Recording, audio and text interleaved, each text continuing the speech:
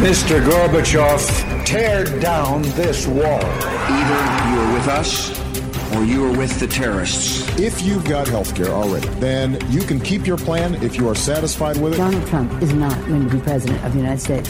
Take it to the bank. Together, we will make America great again. We shall never surrender. Never surrender.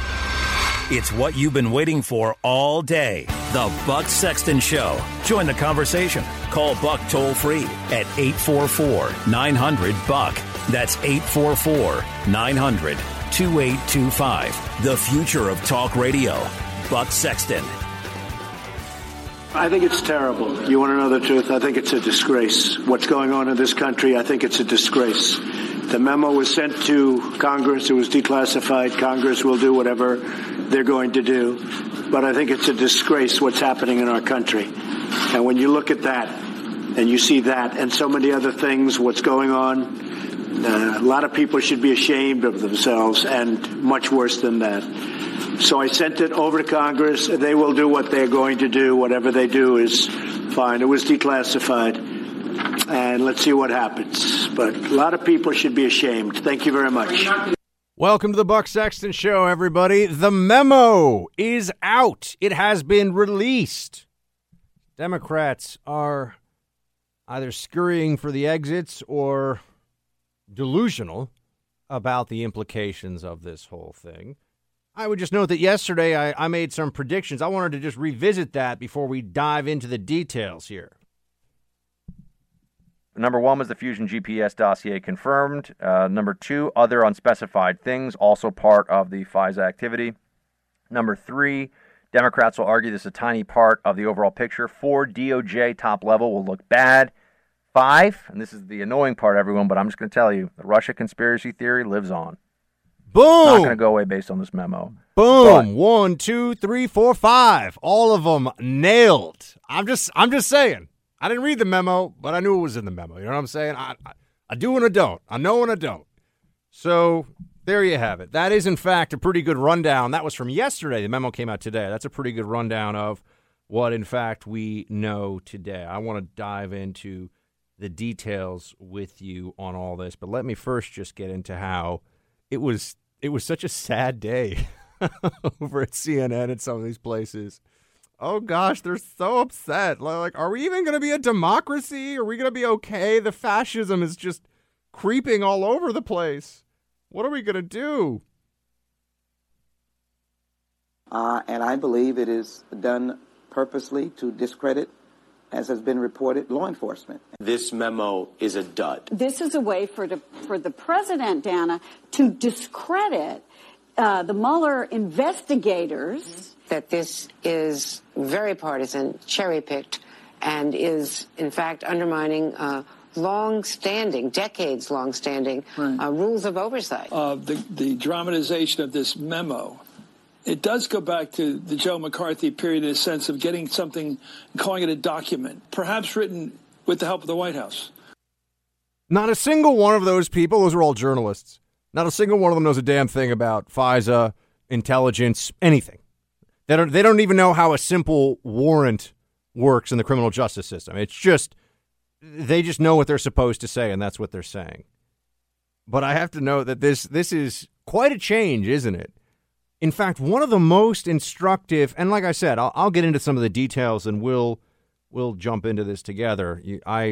Somebody who used to have a clearance and worked in the intelligence community, have a little bit of a leg up on the topic compared to a lot of the commentators out there because I've worked in this world. I know what FISA is, and I can tell you what's going on. But the favorite part of today for me, and this is what I've been saying for some days now, including here on this show and other shows where I've been appearing to set this one up. And I will note that it was kind of fun that all my predictions were correct, but not that they were that outlandish. I'm just saying it's nice to be right 5 times in one thing.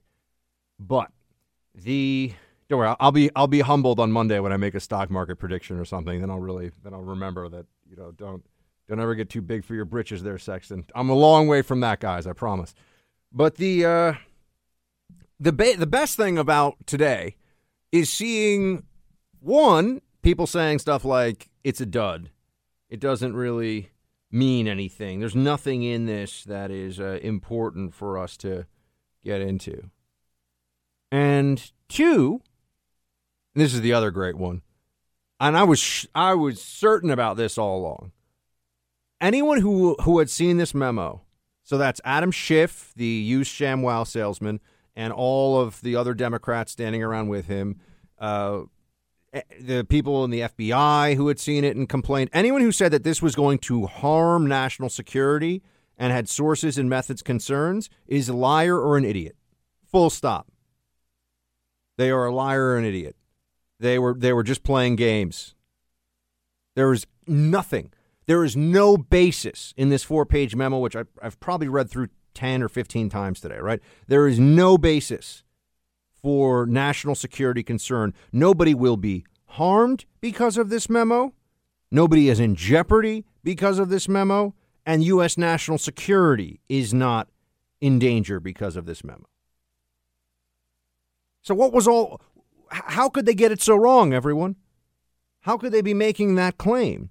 And I just have to note the whiplash that we all have. A few days ago it was, oh my gosh, if the memo comes out, the Russians will win, the Chinese will invade, we're going to get nuked. And then today, it's a nothing burger. What? How do we go from one to the other? It's because the arguments against this, as I was telling you, are so disingenuous. They're not made in good faith.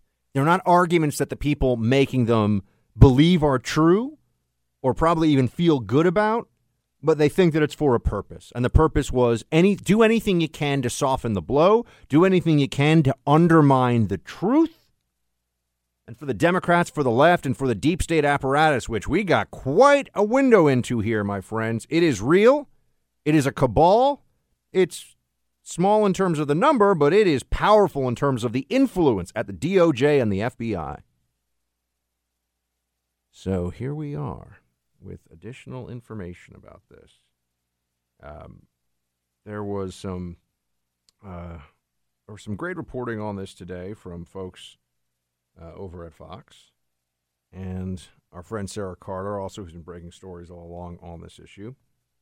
I want to jump into the specifics of this with you for just a moment, or for a few moments. I think it's worth taking some time on this. So what did we find out? What really matters here? Here's what happened. The shorthand version. Then I'll get the details. You had an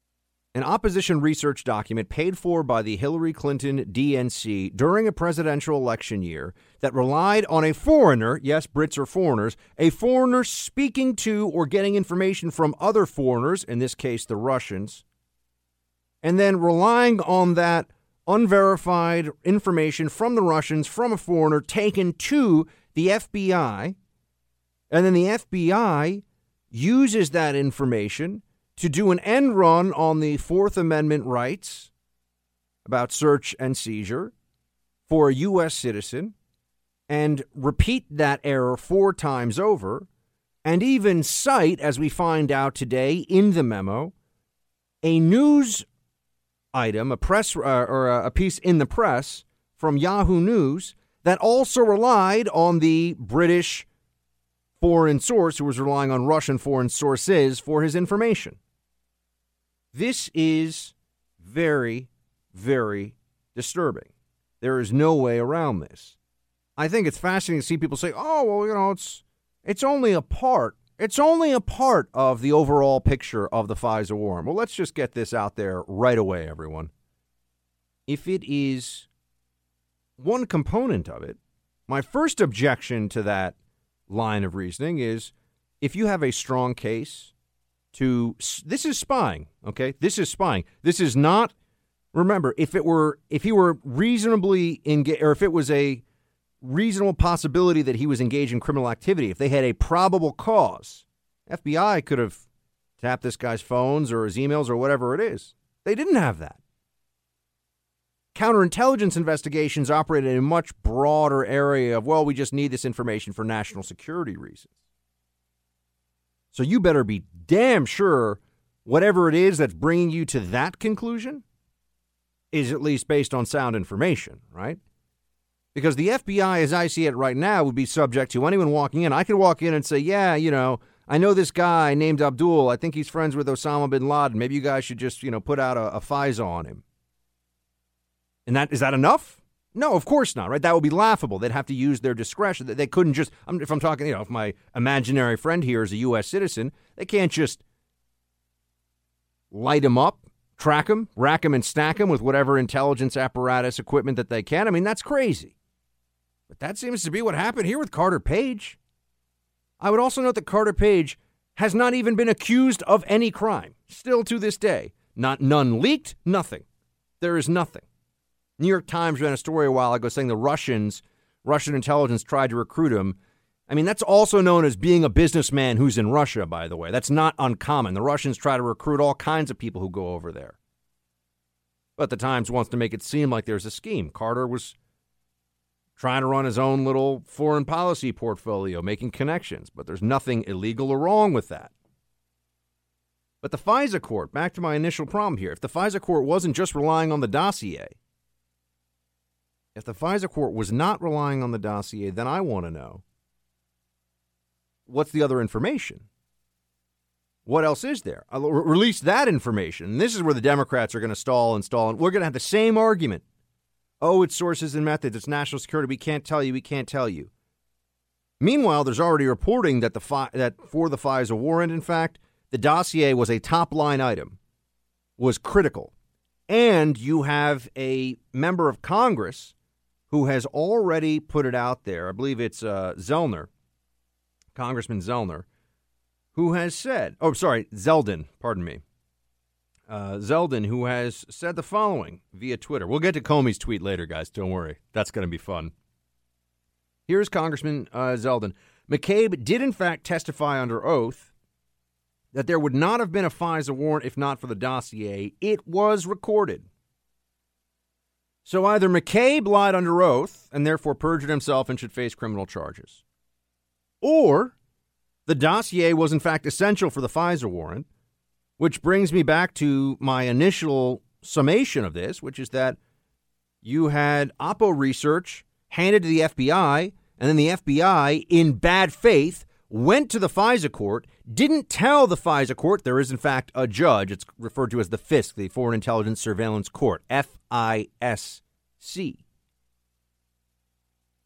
But the DOJ went in front of the court and said, yeah, this is this information. We need a FISA warrant on Carter Page.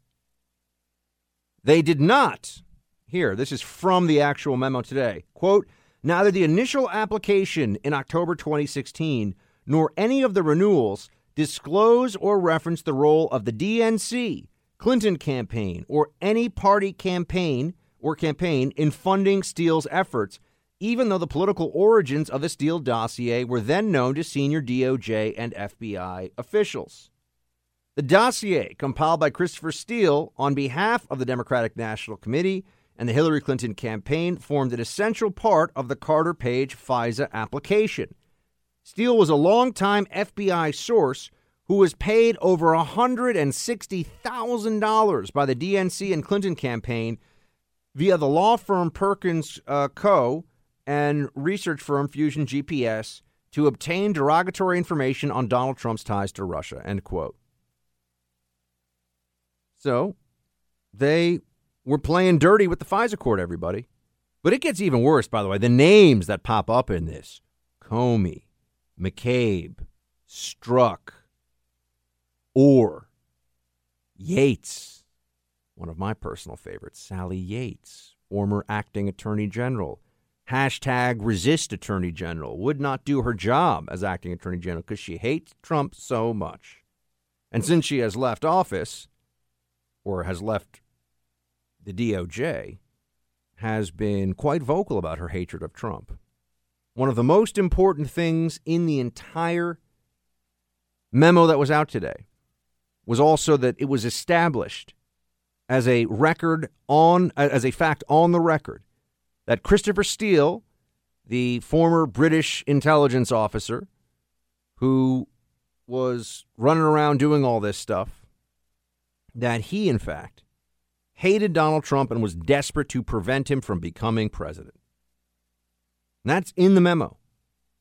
Now, what I'm going to put forward to you right now is that it is very clear to me that, in fact, the same could be said of Yates and Comey and Orr and McCabe. They also despised Donald Trump and felt that they should do everything in their power, including the egregious abuse of their discretion, to take down a president by finding those around him who could be targeted, using the surveillance apparatus of the intelligence community, selectively leak their communications if need be, and bring this in. Because remember, this was leaked to the media. If the FISA stuff was kept silent, we wouldn't even know about it. They were leaking this. They were trying to take Trump down with this completely bogus, nonsense, nincompoop-filled Russia collusion narrative.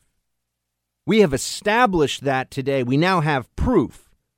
But before we can take this to the jury, in this case the American people, we need more. We need more information. More questions have to be asked. More answers have to be found. We will get to that work together. More on this show. Stay with me.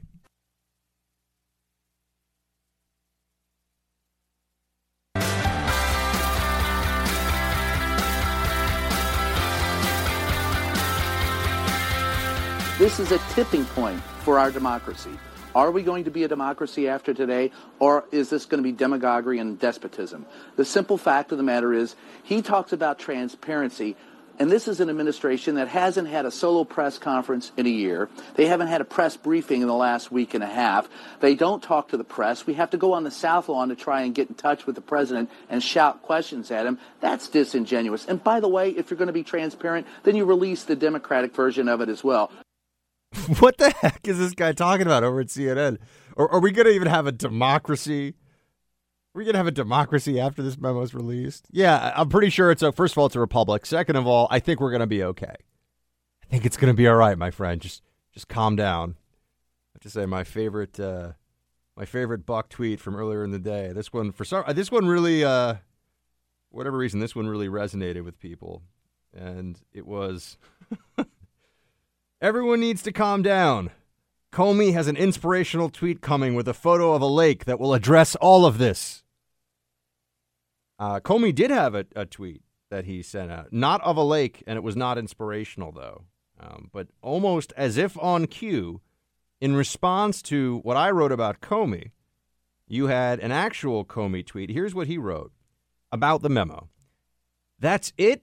Dishonest and misleading memo wrecked the House Intel Committee, destroyed trust with intelligence community, damaged relationship with FISA court, and inexcusably exposed classified investigation of an American citizen. For what?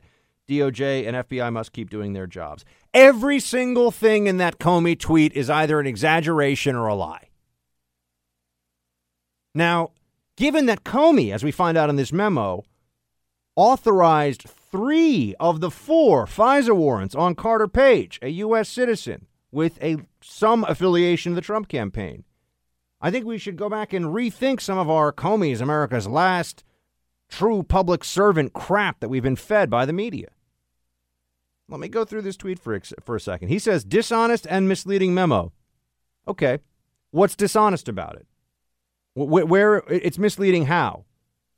What is there? And then destroyed trust with intelligence community. How did it destroy trust with the intelligence community?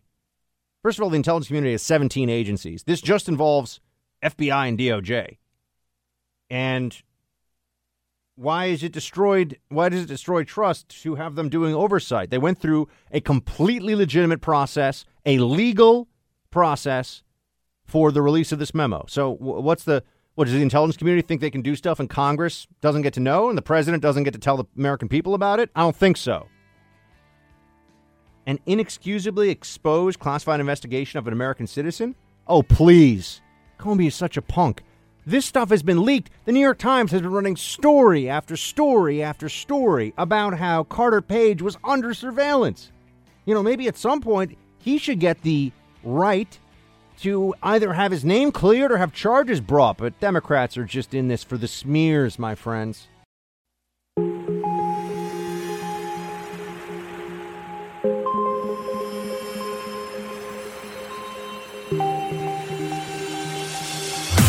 He's holding the line for America. Buck Sexton is back.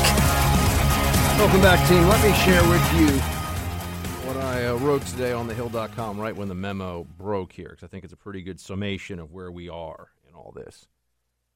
By no means does this memo end the issue of so-called deep state spying on Trump or the Russia collusion narrative. Those debates will continue on, likely with more ferocity than ever. We now need more disclosures and even greater transparency into the issue of spying on Trump and the Russia collusion fiasco. But now we have clear evidence that, yes, Trump associates were targets of intelligence surveillance using a flimsy partisan pretext that only makes sense if those advancing it from the corridors of government power were filled with a judgment-clouding hatred for all things Trump. This is a bad day for a handful of senior officials within our government, the Democrats who worked so strenuously to keep this information from the light of day, and those in the media who have debased their craft to serve the Russia collusion narrative with no hint of skepticism or even-handedness. For the American people who want the truth, however, it is just the start. End quote. So that's where I am on this. I figured I'd just share with you. That's what I think's going on here. And it's true. I would note that Devin Nunes was just on TV with Brett Baer and said, quote, "This is just the first memo. There will be another one dealing specifically with the State Department's role in all of this." Oh, isn't that going to be interesting? You had anti-Trumpers in the bureaucratic apparatus who were playing games here, folks. And speaking of the anti-Trumpers in the bureaucratic apparatus, the names that come in for special treatment here: Comey, Sally Yates, Strzok. They have all been clearly anti-Trump for quite some time. McCabe, Orr, and Rod Rosenstein also mentioned in this. I mean, Bruce Orr at the FBI thought that it would be okay to keep on meeting with Steele, to treat Steele as a source. And I would just note that you're getting into some weird gray areas here to begin with. When you're a private intelligence gun for hire, are you also treated like a journalist? Do you get to put the journalist hat on one day and, then not? Is this clown nose on, clown nose off? Sometimes you're a hired gun with an agenda. Other times you get to be a journalist or a source for the FBI. Which is it? Which one is it? But Orr's wife just happened to be working at Fusion GPS on the dossier put together by Christopher Steele. So Orr's wife is involved in putting together this information, so Orr keeps on feeding this information, believes in its credibility to the FBI. And I would just note that what's in that dossier, I've read through the dossier in full a few times. I'm sure many of you have as well. The only parts of it that are, quote, verified or corroborated are things like so-and-so traveled to Russia at this point, and there's news reports about it.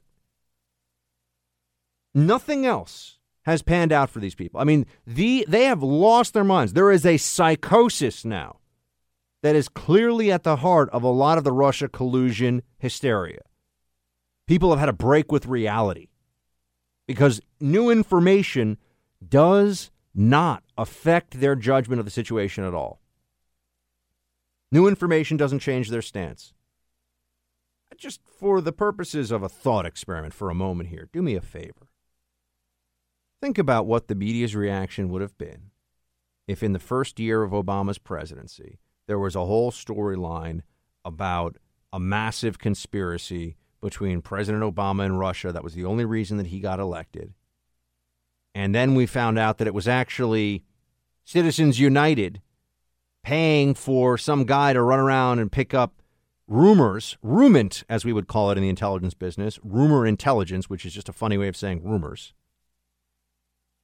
Pick up rumint, throw it together in some slapdash, unfinalized report, and then use that as the basis or as a primary basis for counterintelligence surveillance. If what Carter Page was doing was so bad, folks, there's no need to go to the FISA court because you could get a criminal warrant against him. But the mainstream and the left are so dumb. They're so incapable of facing the truth on this They're so terrified of their credibility just being sprayed as refuse all over the lawn that they won't look at the facts as they're presented. They pretend to be incapable of putting together necessary data points and drawing conclusions from them. They'd rather be dumb than wrong, or they'd rather be dishonest than wrong, or a combination of the two. So this is troubling. I want to dig a little more, though, into the Comey-Yates-Strzok side of this. I mean, keep in mind, there have been criminal leaks from someone in the government, I think from some people in the government. There have been criminal leaks, all negative against Trump. There's been no leaks that help Trump of information that's classified. This isn't a leak. This is through the necessary declassification process. But there have been criminal leaks to hurt the Trump administration from people who are very high up and people who thought that they could cover their tracks and get away with it. We still have not found out how the Washington Post was told the contents of a phone call between a Russian ambassador, Sergei Kislyak, and former National Security Advisor, General Flynn, or Mike Flynn. We still haven't found that person. There is somebody at a very senior level, almost certainly at the DOJ, who decided to get even. No one has been held accountable for that. That was a crime. That was the worst kind of abuse of intelligence powers for political reasons. No one has been, there's nothing on that one. And I think we should start looking into some of these names. Any serious person looks at this information and says, Sally Yates hates Trump. Comey hates Trump. McCabe hates Trump. I mean, you just go down the line. All of them. All of them. And look at how long it's taken us even to get to this point. I would note that I'm seeing the stuff, Carter Page, the FISA, they were surveilling him beforehand because of his connections to foreigners. Okay, so what exactly has Carter Page done that's illegal, anyone? Well, what are we waiting for? They haven't flipped Page. No charges against Page. So it was just a fishing expedition? Well, I would note that they used Carter Page, this insignificant fellow, they used the FISA warrant on him and the surveillance of him as the excuse for this whole Russia collusion thing. The whole thing falls apart. There is no other collusion narrative for them. This is it. We're hearing about all this meddling. And okay, yeah, you want to look into Facebook and Twitter bots and sock puppets, fine. Knock yourself out. We're never going to stop that. It's not new, and it didn't do anything in the election. And you know what they need to hear over there at CNN and MSNBC? Even if it did do something about the election, Trump had nothing to do with it, so tough breaks. Hillary worshipers, stinks for you. If the American people were fooled into believing Russian bots, guess what? They're allowed to make that decision. And we're not about to invade Russia or go to war with them because Hillary didn't get to be president. This whole thing is just a joke. It should be, it's a day of disgrace. I mean, Comey's the worst, but I've told you this. A guy who can sleep soundly at night, who sends Martha Stewart to prison remember, Comey was the one pushing that. A guy who does not feel sick to his stomach about that completely trumped up nonsense. Oh, Valerie Plame, what are we going to do? Oh my gosh, everything's, she was posing in Vanity Fair like 2 days after the story broke. She was so worried about what was going to happen, and please. Oh, we found out about her, by the way, nice little anti-Semite, but, the media was with her until it came out that she was an anti-Semite, and then all of a sudden they're like, oh gosh, maybe we shouldn't have made a movie where we had Naomi Watts playing her. Yeah, you don't say. Tell it to Scooter Libby. Mortgaged his house, took his life savings, right to practice law. Still a convicted felon, just had a sentence commuted. For what? The political tantrum of the anti-Bush left. We're in the same place. These people just have no honor, folks. That's what it really comes down to. They have no honor. They have no integrity. They have no decency. They don't question their assumptions. They don't question their biases. They think they're always right. They're like a bunch of spoiled children, except in this case, the spoiled children were running the FBI and running the DOJ. That's pretty scary. I mean, no accountability unless we push for it. They think they'll get away with the whole thing. They should be ashamed. I'm seeing this. You know, CNN, it's like nothing. It's like nothing's going on. And I'm seeing this. Why is John McCain saying Trump is doing Putin's job for him with the memos release? That's a dumb statement. I mean, John McCain, you know, I always want people to say, oh, you know, you can't criticize John McCain. I mean, yeah, we all respect his service to the country, but do I need to only have my friends who are special operations, current and former, be like, yeah, I've kicked indoors and gotten shot and gotten wounded, and like, I think John McCain's, you know, acting like a jerk. Are they the only ones who are allowed to say it? Because that's how it feels sometimes with the media. Because what he says, I mean, that's an idiotic statement, doing Putin's work for him. And we're talking about very basic civil liberties here, due process, rule of law. I think it's so interesting that Carter Page, yeah, whatever. So we were just, you know, looking at all this stuff based on crap. If there's more to it, than what we already know, then they damn sure better tell us what that is. But as I've already said to you, if there's more to it, why would they include the dossier? Remember the little story I told you about college admissions and how my friend at admissions once told me the thicker the file, the thicker the candidate? If you got a good case, it's easy to make. You got a straightforward case, you just do it. When you start padding it and stacking it with fluff, with nonsense, there's a reason. You're telling me they included something that literally could have and basically was written in Hillary Clinton headquarters for the campaign about her opponent, and they put that in here and they didn't think that was a problem? I mean, I remember being told at the agency, you abuse FISA, you're going to prison, right? You put this information out there, if you break your oath, this is a criminal violation. FISA is very, very powerful and secret for a reason. And we're seeing, well, look at the Kislyak-Flynn conversation. Oh, leaked that one, took Flynn out. Look at how these people are playing the game. And look at how it never goes in the opposite direction.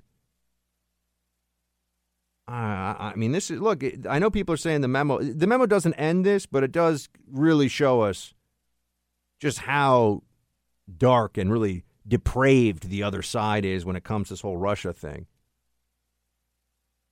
And how they don't care. They're not in this for the truth, folks. Strap in and get ready for it. There is literally nothing. I mean that. There is literally nothing that could come to light. There is nothing that we could prove. There is nothing that could be demonstrable fact that will stop the New York Times, Washington Post, CNN, MSNBC, leftist media industrial complex from going on and pretending that Trump won the election because of Russia and he's a traitor. There is nothing. So we just have to keep fighting and at least try to convince as many of our fellow Americans as possible that this whole thing is, it's a blank show. All right. Well, I got to hit a break. I want to hear from all of you. What do you guys think about the memo? I'm sure you read it. What do you think? 844-900-2825, 844-900-BUCK. We'll get into that in the next hour, some action movie quotes, too, because we got to have some fun because it's a Friday. We'll be right back.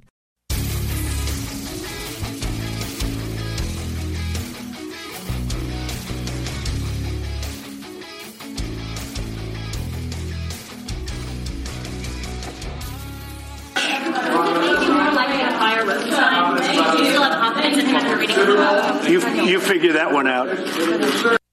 He was asked, that was Trump, he was asked, do you think you might fire Rosenstein, or do you still have confidence in him? Rosenstein, is in charge. He's the AG number 2. Or I'm sorry, the DOJ number 2. Because Sessions recused himself from all this stuff, right? Sessions is great. If you're in a street fight and you need somebody to be a few blocks away who's like, I'm just here if you need me, just give me a holler. It's like, Sessions, where are you? But anyway. Yeah, I think you should fire Rosenstein. Absolutely. That Rosenstein, if my understanding is Rosenstein had a problem with his memo coming out, that is unacceptable. There's nothing in this memo that exposes sources and methods. There's nothing in this memo that is sensitive. This is stuff that we absolutely had to know. It's effectively a confirmation of what was already out there. But now we don't have to rely on, what the New York Times feels like doling out to us from their sources at DOJ, everybody. Now we actually have some source material to work with. Oh. All right, let's take Sam in Charlotte, North Carolina. Hey, Sam. I share your passion and your frustration with these liberal hacks, man. They just drive me insane with what they're doing. But I got a couple questions. So you got it right, 100%. Are you going to Vegas next week? Oh, you mean on the predictions for the memo? Oh yeah. Oh, thank you, sir. I'm just happy if you all feel like you trust my analysis, maybe just even a little bit more now. Oh yeah, I'm a believer. Yeah, I'm a Shields High believer. Thank you, sir. But do you still feel that there's nothing that can cause heads to roll in here? It's as far as legalities. Sam, it's tough because, and I've been saying this to you all along, incompetence never gets you sent to prison in the government, right? That's just the truth. Incompetence pretty much is a bulletproof, so to speak, defense from criminal jeopardy as a government employee. You have to have malicious intent, or you have to do something, take affirmative steps, knowingly and willfully. And so even though their inclusion of opposition research is unethical, is wildly inappropriate, I don't see what statute it would violate. You see what I'm saying? And my understanding is also that under the law, they don't have to tell the FISA court necessarily, here's a better way to put it. A lie of omission to the FISA court is not going to stand up as a lie in court that you could be prosecuted for it. You know what I mean? Yeah. So but there could be something in the future. And I've said the leak about Flynn and Kislyak, that's a criminal offense straight up. And they can find, look, they know what paper published it, right? Obama set the precedent for going after journalists. I know journalists would all of a sudden care about it again if the Trump administration did it, but published in the Washington Post. Yeah. Hey, man, thanks for all that you do, and it's a great pleasure to hear you fight for our country every night. Thank you very much, sir. I appreciate it. Shields high. Thank you. Very kind. Yeah, look, I kind of went 5 for 5 on that one. Went 5 for 5. It is Friday, so why don't we give everybody we'll give them the all clear for the next hour. Then it is time for AMFF. Wait, no. AMQF. Whoops. Go. Movie Quote Friday. Sorry, John. That's a new thing. Action. You gotta ask yourself a question. Do I feel lucky? Well, do you, punk? Movie. This is Sparta! Quote. Say hello to my little friend! Fridays. Action Movie Quote Fridays. 844-900-BUCK. 844-900-2825. Action movie quotes, memo thoughts, whatever you've got, team. Ribeye searing recipes, you name it. We're open for it. We'll be right back. Hour 2 coming up.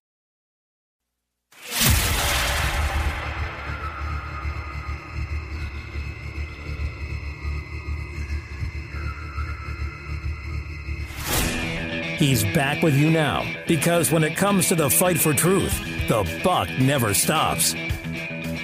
But the newly declassified Republican staff memo states that the former British spy, who was paid by Democrats to put together the Trump dossier, had a personal animus towards the candidate, Donald Trump.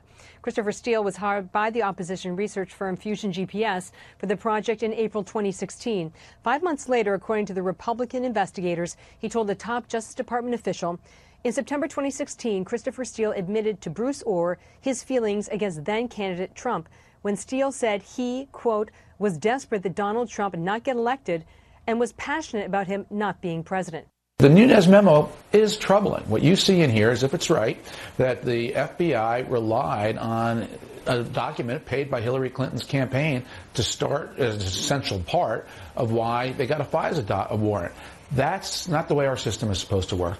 Welcome back to the Buck Sexton Show, everybody. There you had Catherine Herridge of Fox News and Ari Fleischer, former White House press secretary, just going through some of what's important from today's memo release.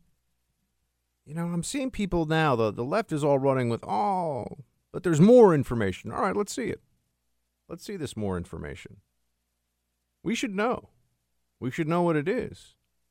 And I need someone to explain to me if they had much better stuff for a FISA warrant on Carter Page. And this does not make the whole FISA process look very good, does it? I mean, what kind of checks and balances can we really have? How can we think that the FISA court is anything but a rubber stamp if the Fusion GPS dossier could in any way, shape, or form find its way into a FISA court's request? But if they had other stuff, well, then why put this in there at all? Why put this in? I mean, think about everyone. What this effectively means, what the Fusion GPS dossier used in a FISA warrant process means, is that any political candidate for office could have his henchman or her henchman, in the case of Hillary, hire somebody to run around, dig up some dirt, or just fabricate it. One of the classic techniques of intelligence and counterintelligence, just make stuff up. Disinformation campaign, right? You could fabricate information and then have somebody who has some relationship with the FBI. Oh, that's right, like Bruce Orr's wife, who worked for Fusion GPS. Some person with a relationship to vouch for that person. And they go in there and they just say, yeah, here, I would like you to spy on people affiliated with the presidential campaign because of this. And the information doesn't have to be verified. The information doesn't have to be true. Guys, I mean, this is like the FISA intelligence court equivalent of swatting somebody. It just ran in there as a hit job. Oh, yeah, here's the stuff we got together on Carter Page. He's in the Fusion, or he's covered in this dossier we have. Oh, no, he just happens to be, or happens to have been working for the Trump administration. Now, this is where this can get lost in translation very quickly. If they're going to say now that Carter Page, this is all separate from Trump in some way, and that he is not the reason for Russia collusion, go back and look at how the whole story of Russia collusion with the Trump administration was built. It was all about leaks that were based on the Carter Page storyline. So what they did is they had a situation where one person was under surveillance, and then they kept leaking these stories about, somebody traveled to Russia, senior advisor to Trump, under surveillance. There's an active FISA warrant, under surveillance. Those, by the way, those are all criminal leaks. Who's doing the leaking? I think we know, right? We have a handful. We're not sure who is responsible for any individual leak or individual leaks yet. I think we got some ideas. I could place some bets. Right now, I'm feeling pretty frisky about my ability to predict the future, so there's some names that come to mind who thought that it was necessary to leak. I mean, you did have an acting attorney general, for example, who decided to go full-on never Trump, anti-Trump, and just to profane the office of the attorney general on the way out. Not her call to be like, I don't like what you're doing. Not her call. Remember, she didn't resign. She got fired. She just said, I'm not doing it. You want to resign on principle? Welcome to do that as a government servant anytime. But you stay and say, no, you got to fire me? What is that? That's just nullifying the system, right? Think about if anybody else did that. Think about if you had a bunch of leftist Democrat judges. I just refuse to see any cases today. I'm just not going to do my job because I don't like Trump. We have to go through the process of impeaching them. I mean, what are you going to do? It's just a way to try to throw grains of sand into the machinery of the watch of government, right? That's all that was. These people are a complete disgrace, and they're so smug, too. Ugh, Comey. That guy's really high on my list of just, the worst. The worst. And I've known it all along. Because anybody who thought that the Patrick Fitzgerald special prosecutor with the whole Valerie Plame affair, anyone who thought that wasn't just a completely overblown political hit is either a liar or an idiot. I mean, we're really getting down into that territory now where those are the only choices that are left for a lot of this stuff. And if it's really true that there's more on Carter Page, I want to know what it is. we should have access to that information. We should know why it is that the federal government was tracking this guy. I've seen this stuff, but the Russians tried to recruit him. That's nothing. The Russians pitch you because you travel to their country, and you don't know that there are intelligence operatives that are pitching you. And this is just based on the New York Times reporting. Then the government gets to track you're a U.S. citizen. They get to track your communications just for the foreseeable. If they had other stuff, why use the dossier, folks? The dossier was padding at a minimum, if not the primary reason. It was padding.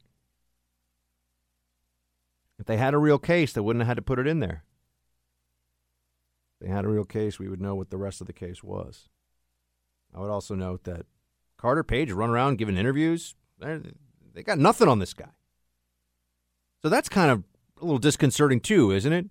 That you could be a U.S. citizen who not a single person has yet even come up with what Carter Page, what crime he theoretically was committing. And yet he's under surveillance. Oh, that's interesting. So the government now can tap your phone just because, they kind of have a hunch. Because hashtag counterintelligence? I'm sorry, unacceptable. Unacceptable. I think we should be having that FISA reauthorization debate now, by the way.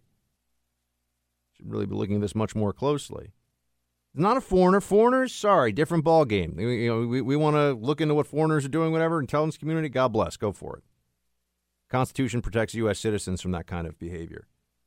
And that this got mixed up into a presidential campaign in an election year in any way and has been used now continuously as a nemesis for the Trump administration. That's what this Russia collusion Mueller probe is.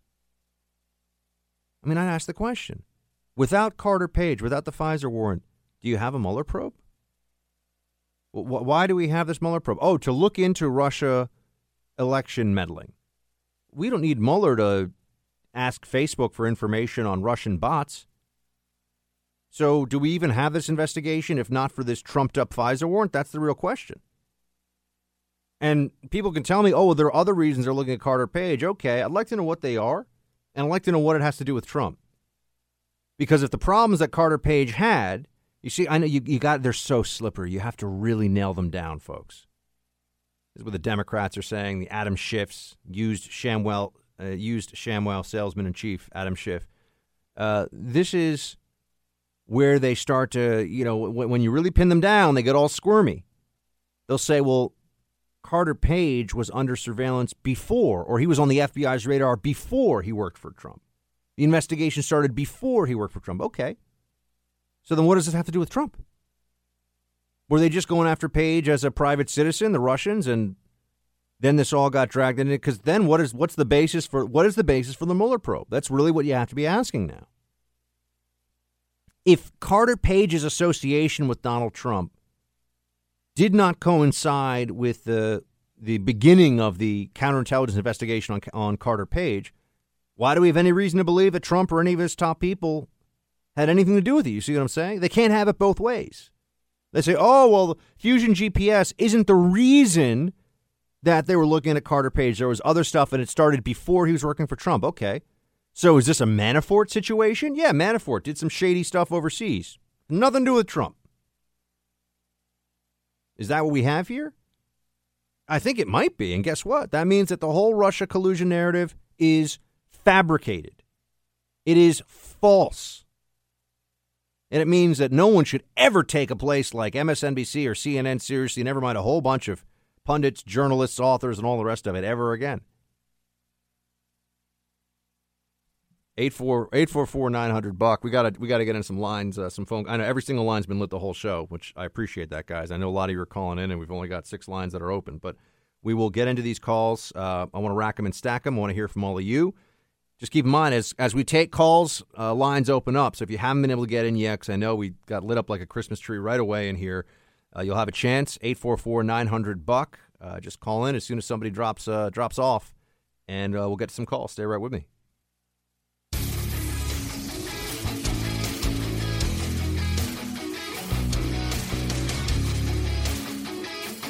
All right, lines lit, team. Let's get to it. Jesse in Baton Rouge, Louisiana. Hey, Jesse. How's it going, Brother Buck? Shields high. Shields high, man. Thank you for calling in. Look here, man. I got a question and an observation. My observation is this. You know, from what I know about this FISA court deal is these judges are rotated federal judges. And with any luck, none of them come from the 9th District. But I've spent most of my life in law enforcement after my exodus from the Army, and my family's all been in law enforcement, either prosecutorially or as cops. And the one thing that I've learned over my years is if you really, really want to upset a judge, lie to him.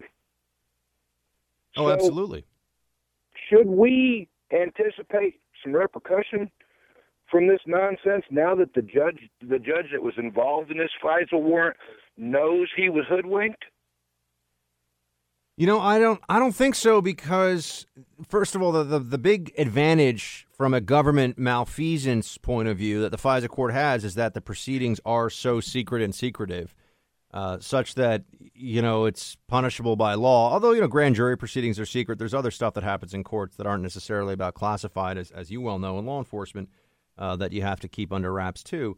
But the reality here is I think that there won't be any repercussions. They will just say that there was no obligation to inform the FISA court about the entirety of the background of the information they were giving. They were just presenting the information. You know what I mean? Yeah, but I would still think there'd be a strong case for at least contempt of court, because they went in there full knowing that they were full of it. They knew that everything that they were presenting to this court was lie or was based on hearsay. And I can't see any judge in good standing and good moral conscience that wouldn't be upset about this. Yeah, I agree with you. They're not only making a fool out of themselves, they're making a fool out of that particular court. You know, I don't have a clear insight into the day-to-day workings of the actual FISA court. I really understand FISA more as a process and as a tool, but in terms of going before a judge, you know, that wasn't my deal. So I don't know, man. Look, Jesse, you raise a very valid point. Maybe I'll see if we can get Andy McCarthy to come weigh in on that one next week. And I'll say, look, can one of those judges see what we were at, Jesse, is I feel like the judge, think about how difficult it was to get this information out, even though Congress and the president wanted to do it. I'm sure a judge has all kinds of national security gag orders in effect for it. So I don't even know what the process would be for a FISA judge to come forward and try to hold someone in contempt. I don't know if, you know what I'm saying? I don't know. Yeah, well, I mean, that's what gets me is it would be different if there were any real basis to anything they presented to the court, but this whole thing was nothing but smoke and mirrors, and now the court knows it. So that just kind of got me scratching my head. My question for you is, you're going to love this.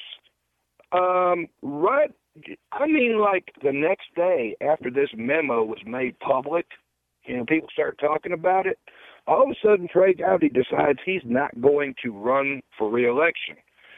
And his response to the media was, I'm going into prosecutorial law. Do you think there's a little bit, is that one of those things that make you go, Because, I mean, he's been the pit bull of Washington for years. I mean, when he grabs a hold of a bone, he don't turn it loose. Yeah, I did definitely made me go, I tried to get that across here on the show. I just don't believe that a guy like Trey Gowdy, who's been to the big dance, so to speak, is just going to fade out now. He's a young guy. He's got a lot of mileage left on him, if you know what I mean. And I just don't think, I don't see him just disappearing into the night to go, run a wood shop somewhere. So the answer is I don't know, Jesse, but I agree with you that it's a And I would love for him to come back as Attorney General, by the way. So that would be my. Well, but the thing with me is it's his timing is pretty miraculous, really, because let's be real honest, we don't have anybody on the Hill right now with the stones to go after the players that are involved in this game. I hear maybe he gets appointed special counsel to look into the special counsel. Who knows, man? But Jesse, shields high, and thank you very much for the call. I do appreciate it, my friend. Let's take. That would be interesting, right? If Trey Gowdy Think about that. They put him in a position where he would be the one that gets to look into what's been going on here with all the other players in this mess.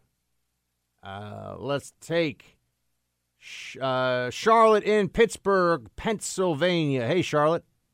Hi, I was calling because your comment about media industrial complex, I said, that's right. That's exactly what it is. That's why these people are so diabolical and so desperate, because they started something under Obama, and Trump has kicked the foundation out from underneath it. They wanted to impoverish us and make us become like hopeless, depressed, and Trump has given us new life and jobs and people to hope for something.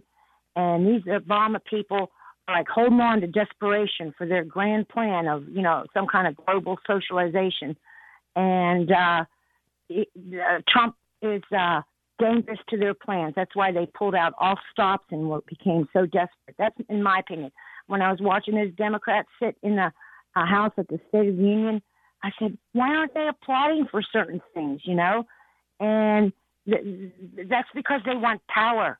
Nothing's going to make them happy except for the power that they got drunk on during Obama. That's absolutely true. And I would just note, Charlotte, to add into what you're saying, that the way the media has set this up now, and when I say the media, you all know what I'm talking about, not conservative websites, talk radio, and Fox News, and some other smaller channels that are out there. But all the big channels, all the big newspapers, they are so tainted by their hatred of Trump that they cannot even be trusted to process new information and view it with clear eyes as to how it affects this whole Russia collusion narrative. They are so invested. They are all in against Trump. All their chips are on the table, and the chips are meant to say that Trump has to go down. They are betting on it. They are left with nothing if he doesn't. So that's what's going on here, Charlotte. Thank you very much for calling in from Pittsburgh.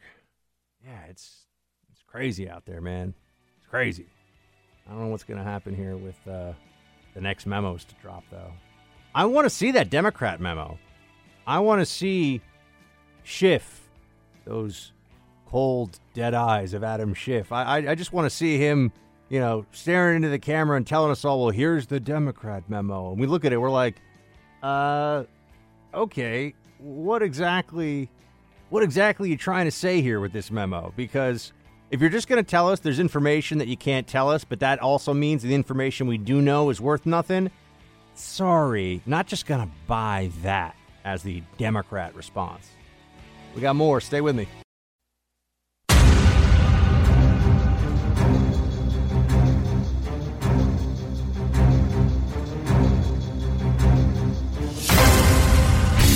Other shows just talk at you. In the Freedom Hut, we have a mission. All right, we are on go. We fight for the truth in a team effort. Roger. And Buck is back with our next play. All right, here's Buck. All right, let's get into some calls here. We have Kevin in Scottsdale, Arizona. Hey, Kevin.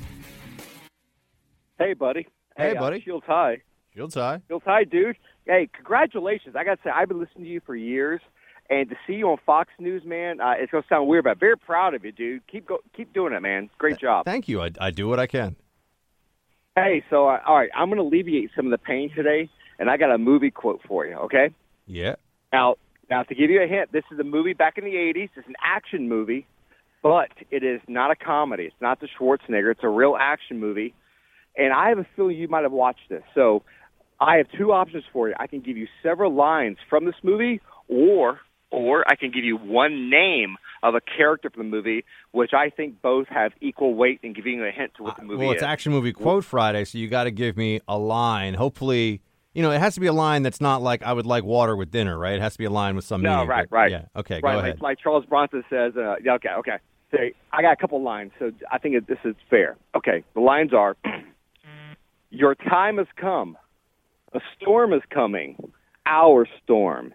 And when it arrives, it will shake the universe. Emperor, we come for you.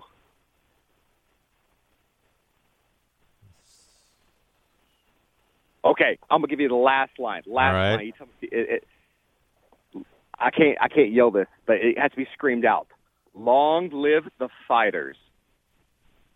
All right, man, you got me. I had no idea. Hit the buzzer. What is this? Dune. I've never Dude, seen man. Dune. I've never seen Good Dune. I've heard of Lord. it. Sure. Is that an action movie? I think that's sci-fi home slice. I don't know.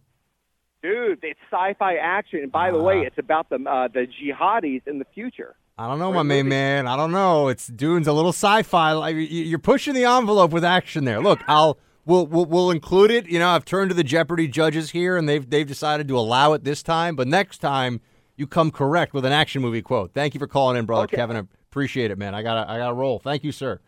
Let's get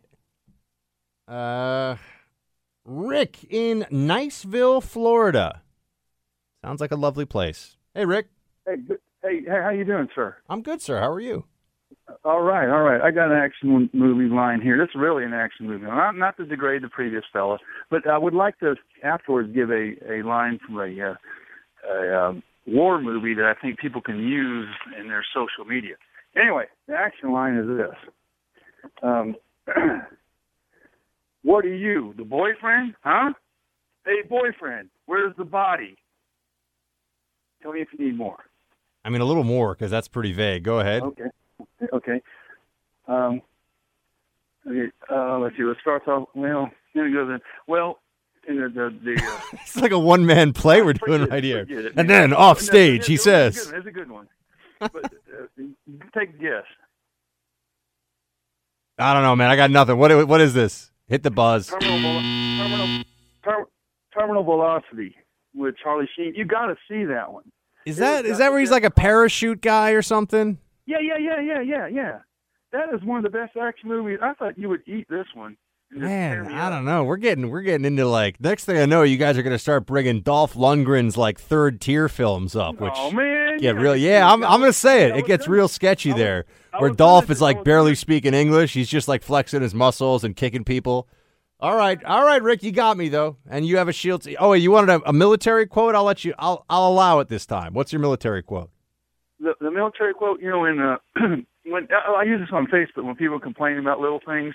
I get the clip from Platoon where Tom Berenger says, "Shut up, take the pain, and you can get a YouTube clip on that. And yeah, no, I know Platoon very well, and I celebrate Tom Berenger's whole catalog: Platoon, Sniper, all kinds of stuff. Thanks for calling in, Rick. Appreciate it. Shields high. Major League. It was Major League. That's right. Great movie, by the way. You know, I will say one thing. People were giving me a little bit of the business today because, yes, it is Groundhog Day, right? Punxsutawney Phil saw his shadow. So that, that happened. But I said Bill Murray, I think Bill Murray's top 10 involves Groundhog Day. Some people are telling me they think Groundhog Day is Bill Murray's best all-time movie. I think that's a little much. I think it's definitely in the conversation in the top 5. I don't think there's any way it beats out Ghostbusters or Caddyshack, though. I just don't, Guys, we're not animals. We're not savages here. We got to keep it real. So I just don't see that. But I could be wrong. Let's get Scott in Greensboro, North Carolina. Hey, Scott. Hey, Buck. How you doing? Really enjoy your show. Thank you very much, sir. I appreciate that. Yeah. I just have a comment about the Democrats' reaction to this memo. It's kind of funny. The last 4 to 6 years, they have done nothing but vilify law enforcement and despise the rule of law in this nation. And now, all of a sudden, they're lifting up law enforcement, the FBI, as saints. I'm not buying it. I actually tweeted out something about that just a couple of days ago. Very, very similar sentiment. I'm like, so we were told for the last few years of the Obama administration that police were irredeemably racist. There was systemic bias in the whole law enforcement system. And there was a lot of sympathy and you could even say collusion from the media with the Black Lives Matter movement, which led to some neighborhoods getting burned down in part and riots in some places. And they were always, but the police racism is so bad. And now those same reporters, I'm not saying just like Democrats in general. I'm talking about, I could name some of the reporters. I could name some of the journalists. Those same people are now turning around like, oh my gosh, you're undermining the FBI.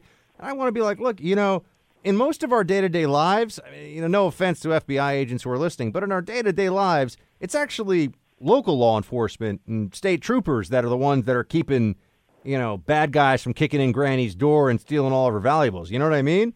So undermining local police is actually really dangerous to us. Holding the FBI, which has incredible federal power, accountable, that to me isn't undermining. That's necessary. Absolutely. Yeah, I'm with you. Absolutely. No, well, it's an excellent observation, Scott. We share the same observation. Shields high, buddy. Thank you for calling in. Noel in Virginia Beach, Virginia. Hey.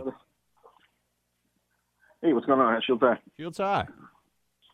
Yeah, I had a comment. I think so far what you said about the memo between you, Hannity, and Rush, may have nailed the whole analysis of it for like the past year. I mean, it's nice getting the confirmation and everything. Yes, thank you. It's good to be right. But also, I got an action movie for you, and see if you. All right, I got to redeem myself. I've kind of been off my game today. Although Dune, now that he's gone, I'm just gonna say, that's right. Dune is sci-fi. Get that weak sauce out of here. Go ahead, Noel. No, it was sci-fi. Okay, all right, here we go. All right, brother, when you raise your shield, so will I. Sister, when you charge at the enemy, so will I. And if death awaits us, calling his warriors home, let me go die smiling by your side, for we are family. That's an awesome quote. I want that inscribed on my tombstone. So I'll just take the hit over to say I don't know, but that's amazing. Whatever this movie is, I have to see it. Acts of Violence with Bruce Willis and Cole Hauser. I have never even heard of that movie. What's the basic plot?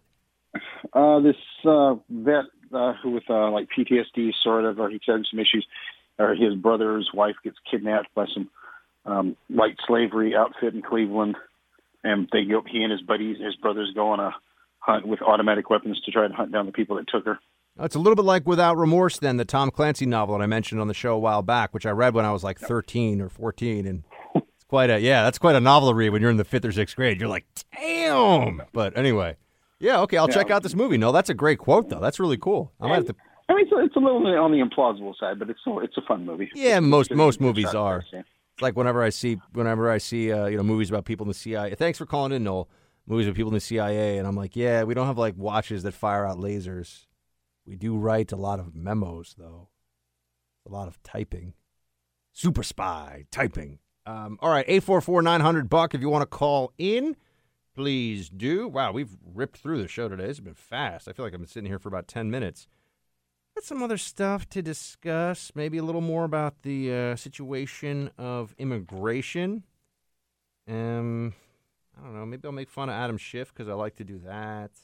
We'll make some Comey jokes because he's a freakishly unself-aware, lanky weirdo. I don't know. We'll get into some good stuff. It's Friday, so it'll be kind of a surprise. Stay right there.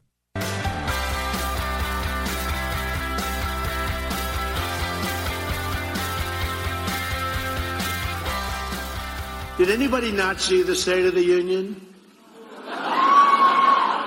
Because even the haters back there gave us good reviews on that one. It's hard for them to do. They came up with fake polls. They had fake polls, but the fake polls were even good. And they said, what are we going to do? Took them a couple of hours to figure before they went negative, They got calls from the bosses. You can't say that about Trump. You can't say good.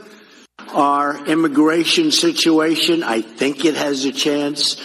The Democrats are AWOL. They're missing in action. We're saying, where are they? We have a proposal. We never hear from them. Because I don't think they want to solve the DACA problem. I think they want to talk about it. I think they want to obstruct. The name is Resist. That's the name of their movement. Resist. That's all they do is resist. I don't know if they're good at it. They can't be too good at it because we're passing a lot of things.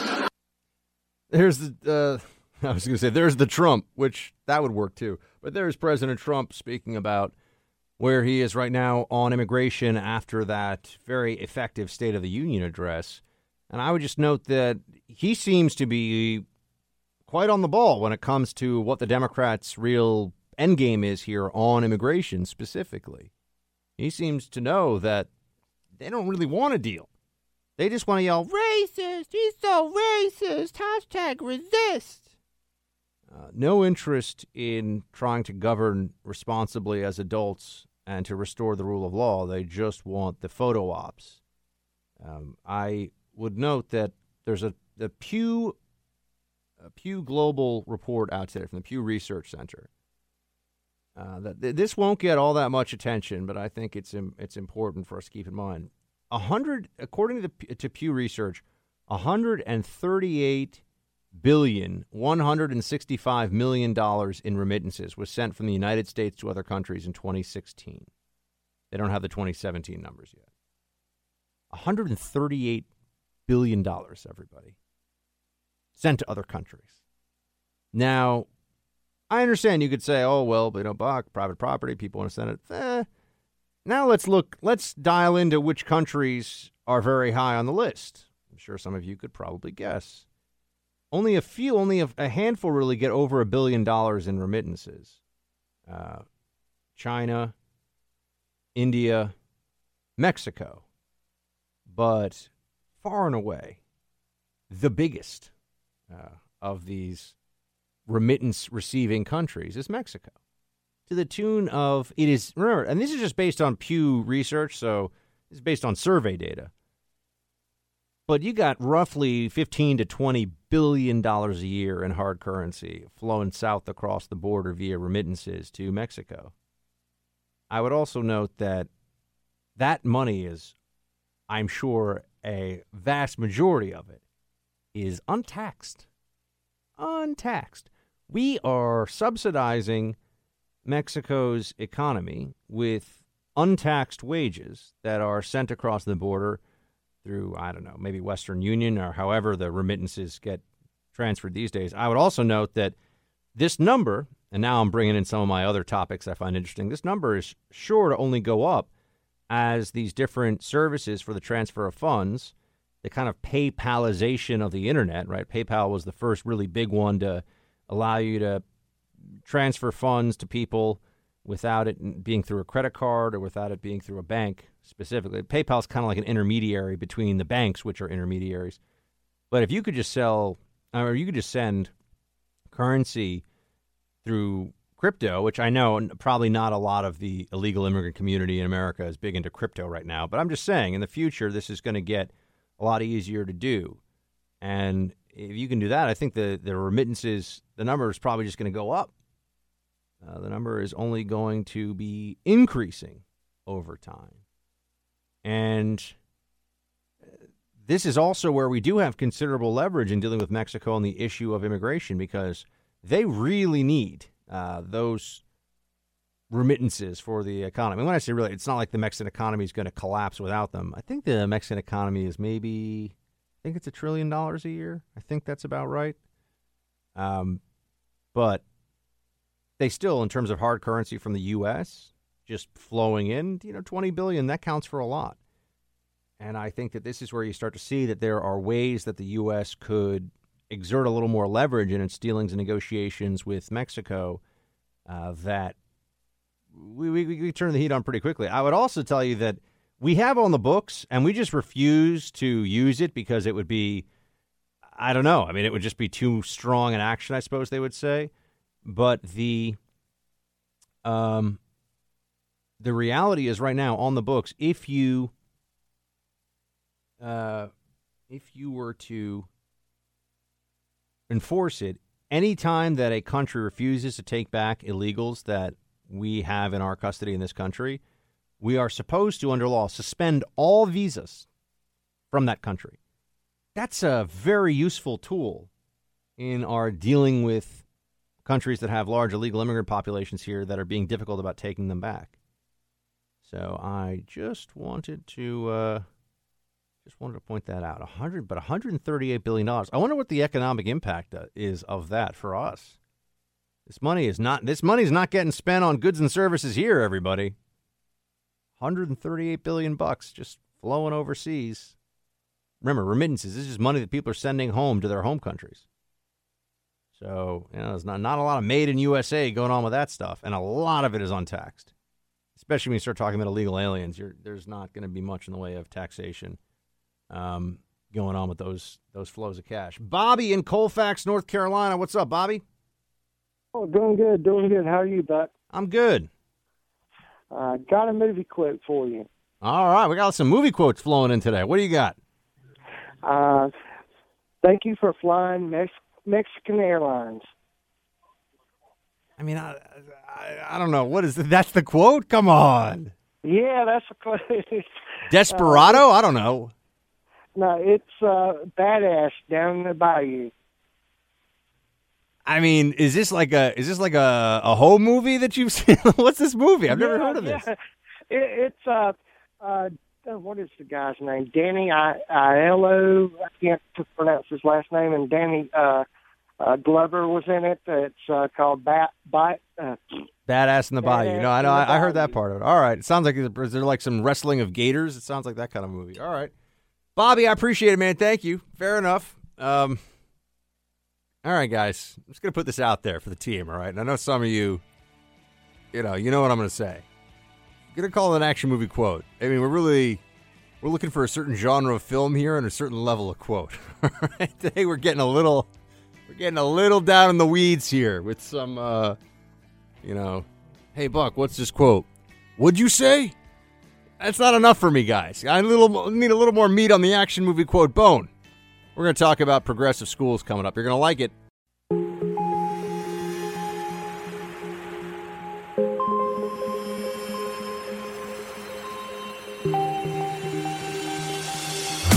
He's holding the line for America. Buck Sexton is back. Welcome back to the Buck Sexton Show, team. Hour 3 here. I know it's a Friday. I wanted to mix some things up, so we've got some different topics coming up this hour instead of just memo. What was that movie with the guy who kept forgetting? Memento, right? He kept forgetting things, and I thought that movie was very overrated, by the way. I don't really remember it, and I'm not making a joke there. But the memo, okay, we've talked a lot about that. There's something else I wanted to get into here. It's a piece in the Weekly Standard that we should really put up on Facebook.com/BuckSexton because I want you all to be able to read it and find it really easily.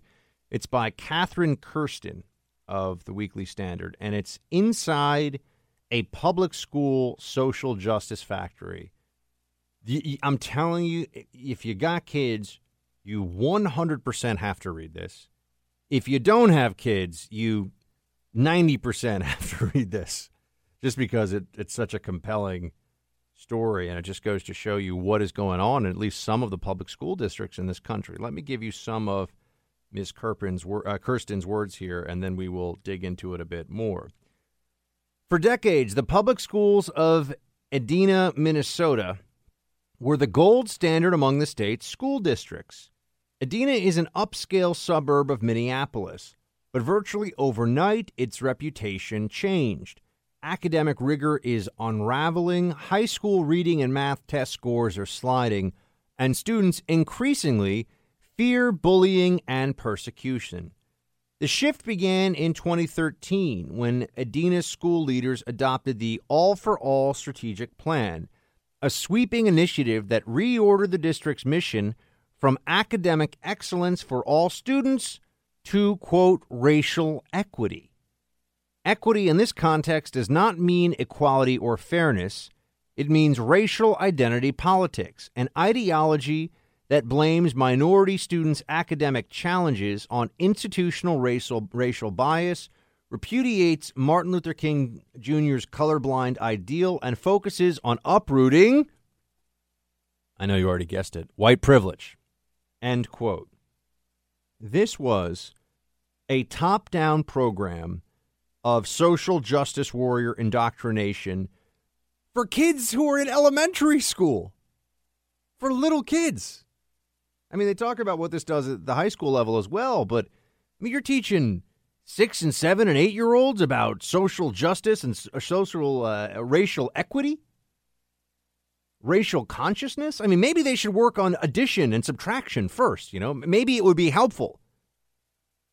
I want to skip ahead to the end here about one part of this. Who wants to guess if the math scores of minority students in the school system dramatically went up or dramatically went down after this program of social justice warrior indoctrination? Who wants to guess? Yeah, they went down a lot. A lot. Because, when you stop teaching people and decide to brainwash them instead with ideas that any adult who knows anything would, at best, find to be highly politicized and, at worst, are just falsehoods peddled by people that have become brainwashed themselves by a culture of victimology and neo-Marxism. But here's more of what they tell the kids. I want to get into what are they teaching children in this school district in Minneapolis? Guys, this is in Minnesota. Minnesota. That's kind of right. I always think of the mom from Bobby's World. Oh, Bobby, clean your room. Minnesota. Ms. Molly she actually grew up in all different parts of the country. Florida, Louisiana. Buffalo is not upstate New York, right? That's like West New York. Or do we consider that upstate here? Upstate is like, if you're in New York City, upstate is anything where there's grass and trees. That's outside of New York City. But so she's been all over the place, and I always make fun of, not make fun. I lovingly tease her about how she says tired. She'll say, "Oh, I'm tired." I'm like, where did that come from? That's just how she says it. I don't know. I think it's because she's grown up in some funky places where they have different. Oh yeah, Oh yeah, I'm tired. Don't you know? But Minnesota is a lovely place, all right? And I'm sure this Minneapolis suburb is lovely too. But here's what they're teaching kids in Edina, Minnesota school district now, as written in this piece in the Weekly Standard. Quote, Highland Elementary's new racially conscious elementary school principal runs a blog for the school's community. On it, she approvingly posted pictures of Black Lives Matter propaganda and rainbow gay pride flags, along with a picture of protesters holding a banner proclaiming gay marriages are right. On a more age-appropriate post, she recommended an ABC book for small children entitled A is for Activist. You peruse the book and find all sorts of solid gold, like F is for feminist, T is for trans, C is for corporate vultures. I am not making this up, folks. I'm not making it up. Okay? There you have it. And it gets worse. There's obviously in the high school all kinds of deconstructionist, Marxist, feminist, post-colonial, psychoanalytical approaches to literature. A lot of themes of colonization, immigration, and social constructions of race, class, and gender.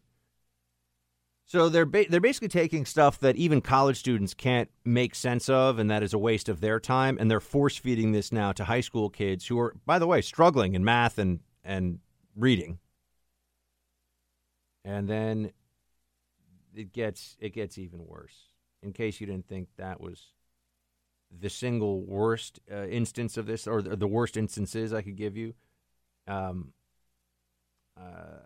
told you that... hold on a second. I'm trying to find it now. Here we go.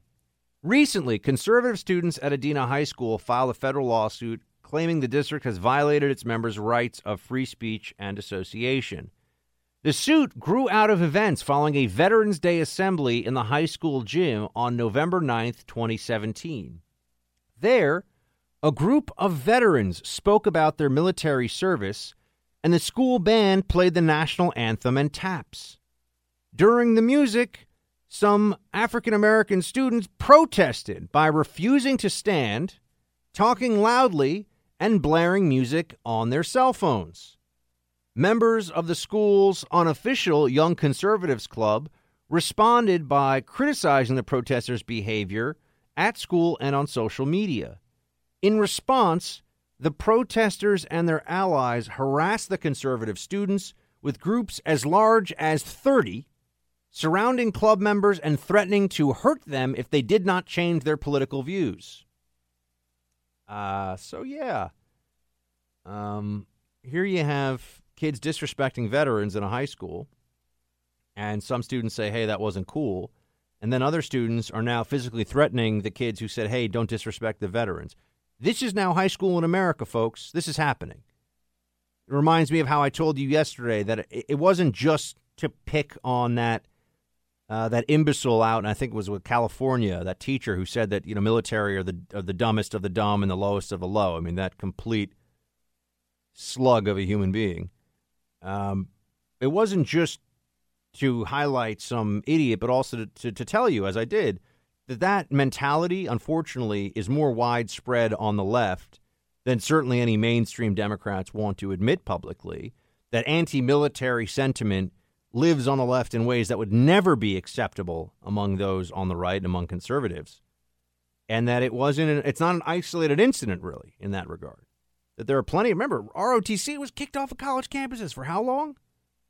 Plenty of anti-military sentiment among academia, and now we're just talking about school teachers too. We're not even really talking about academia in the sense of the academy or the campus. So this stuff is bad. This is what we're seeing at schools now across the country. This is just one particularly egregious example of it, and they are teaching Marxism. I mean, there's one guy here who's a parent who filed a suit. He says he fled Nicaragua as a child to escape communism, and now he actually has his kids being told that communism is actually a good thing in schools in America. And he has a problem with that, and he's right. And it just goes to show you what is really going on in some of the... Remember, this is a public school system, okay? These are your tax dollars, folks. Your tax dollars are going to this. It's disconcerting. Here we go. The drop was most noticeable at the high school level. Math scores for black students at 11th grade dropped from 31% proficient in 2014 to 14% in 2017. Guys, the math proficiency of African-American high school students in this school system dropped by half in 3 years after they instituted this social justice curriculum. I mean, if this had happened under any other circumstances, people would be like, oh my gosh, like what's going on? But you see, the problem is when people are learning lies about politics, they're not learning the truth about reality. They're not learning how to do the essential intellectual heavy lifting of being a responsible citizen and adult. They're not learning the basic knowledge to come to informed conclusions. They're not learning to question. They're not learning logic and reason. I mean, you can have whole societies that are built on educating the young with lies. I mean, when you look at what's taught in some Sharia-compliant curriculums in the Muslim world, for example. I mean, I don't have to go right to North Korea, but obviously the same thing is true there. But there are plenty of countries where the ideological bias of adults infects, distorts, and destroys whatever could be taught to children, and therefore pollutes the next generation's thinking and just their ability as well. And the terrible and tragic irony here is that this curriculum is supposed to be benefiting particularly black students in this Minneapolis school district, and instead of benefiting them on the test scores, it's actually making their lives harder and making them less likely to succeed and go to college. But this is what social justice warriors do. You know, really nice intentions, really terrible results, and they just blame it on other people and scream about racism. All right, we're going to have much more coming up, team. Stay right there. I'll be back. Team, I apologize twofold here. One is for the delay in this particular topic on the show, and the other is for the late hour on a Friday for me to do it. Usually I know this is a lighter part of I try to make it a lighter part of the show, but as it came to me, I would feel remiss if I went into the weekend without raising the issue. And it has to do with the recent Senate rejection of what is called the Pain-Capable Unborn Child Protection Act, which is about a 20-week abortion ban. There could be a fine or imprisonment for those who have an abortion beyond 20 weeks. Another way of saying that is beyond 5 months. And this was a bill that you would think in any civilized society, in any essentially decent and moral country, that bill would pass. In fact, there are similar, even more restrictive, if one would call it that. Restrictions on murder that aren't just a total restriction seem to be deeply insufficient. But European countries, many of them, have bans on what are effectively third-term abortions. And this is one of those moments where, and I know this, I know it's late, it's a Friday, and for the media, for whatever reason, it's always been said. I was told this by producers who just look at the numbers and they say, don't talk about issues of life on your show, don't talk about it on TV, don't talk about it on radio, because even people who agree with you, and I would assume that a lot of you listening feel the same way about this that I do, although I don't know, it's just my guess, but I think it's a safe assumption that you are pro-life and you believe in life and want to protect it. But even people who feel that way will say, I can't handle it. No, they'll change the channel, or they'll turn the dial, they'll turn off the radio, whatever it may be. I certainly hope that is not the case. And I'm speaking about it, one, because I feel compelled to anyway, and two, because I believe that with this audience that is not the case, despite the so-called conventional wisdom from the media analyst set that you can't discuss this issue without literally turning people off.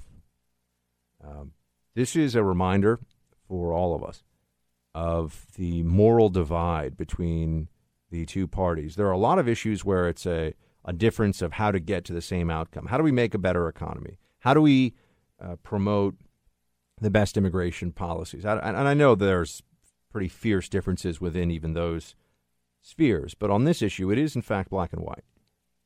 And I do take solace. On my worst days sometimes, this thought just crosses my mind. Maybe one person at some point in the now 5, going on 6 years I've been doing radio, maybe one woman has heard the show and decided, against her previous inclination or judgment, to have a baby that she wouldn't have otherwise. And I remind myself of that because that would have made all of this that I have done, all the thousands of hours of radio, more than worthwhile. And that's why I just feel, how does the media not spend any time on this? I think that there should be a greater sense of shame about this, that this isn't more of a central focus, that we can't live in a country that understands that a baby that has been in the womb for 5 months, that can feel pain, that has fingernails, a heartbeat, lungs, a brain, the specifics as well as I do. And many of you have had children, which I have not yet had, so you have an even closer relationship to the whole process of bringing a life into this world. That the Democrat Party would be willing to stand against this is the only evidence, in fact, that I need. It's the only data point that I have to bring up that shows that they are, in fact, standing atop an immoral foundation. This is the root sin, the original sin of the Democrat Party, that they do not respect life, that they have convinced themselves through a series of delusions that people like the now departed from the organization, Cecile Richards and her forebear, Margaret Sanger and others, are anything other than for-profit butchers, is very disturbing. And this is where there's a real difference, folks. You know, we're not sitting here talking about the marginal tax rate. We are literally looking at whether or not one political party, roughly half or so of the ideological spectrum, or represents half the ideological spectrum in this country, wants to have more liberal abortion laws than any European country, and wants to make sure that a woman can terminate a pregnancy well beyond the point at which it is a baby that would live on its own, never mind the debate over life at conception and supporting life at all points throughout the pregnancy. So this was a very dark day for the country. I'm somebody who advocates, I know some would say, no, you just need to overturn Roe v. Wade. I take the approach of we save as many lives as we can as quickly as we can. And anything that is saving life, anything that is stopping abortion procedures from happening is a good thing. And if we could stop, 5,000 this year and stop 500,000 in the next year, that would be fantastic. I don't want to wait to just stop the 500,000 because we got 5,000 lives hanging in the balance.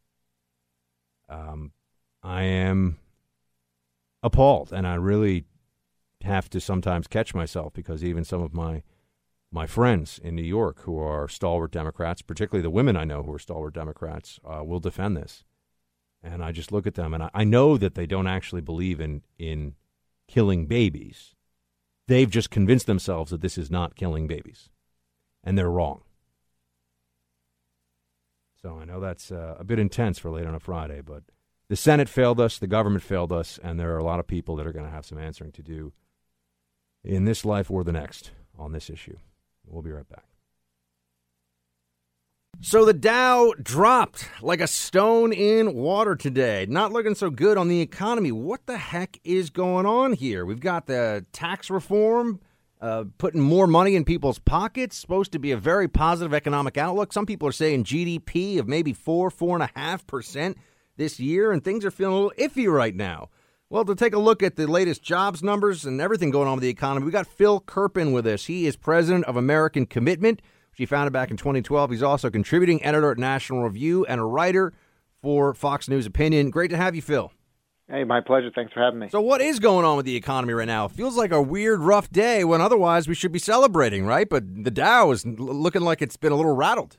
Yeah, well, this is one of those things where the stock market, I think, interpreted sort of good economic news as bad news for stocks because they think that the economy is going to sort of heat up to the point that it's going to force interest rates higher, and that's going to kind of end the party, the easy money party that we've had on Wall Street. And so I think actually the strong labor market data kind of triggered some panic selling on Wall Street because of the perception that interest rates are going to go higher. And in fact, there was also a sell-off in bonds that did drive interest rates a little higher. And so the expectation is we might have higher inflation as a result of the economy heating up a bit, and that's made Wall Street a little skittish. So, but if we have interest rates go up, I mean, won't that be good for people who are savers, right? I mean, right now it feels, or for a long time, it feels like if you just try to put money in the bank or put it in a CD, you're getting nothing. In fact, when you add inflation into it, you're actually losing money.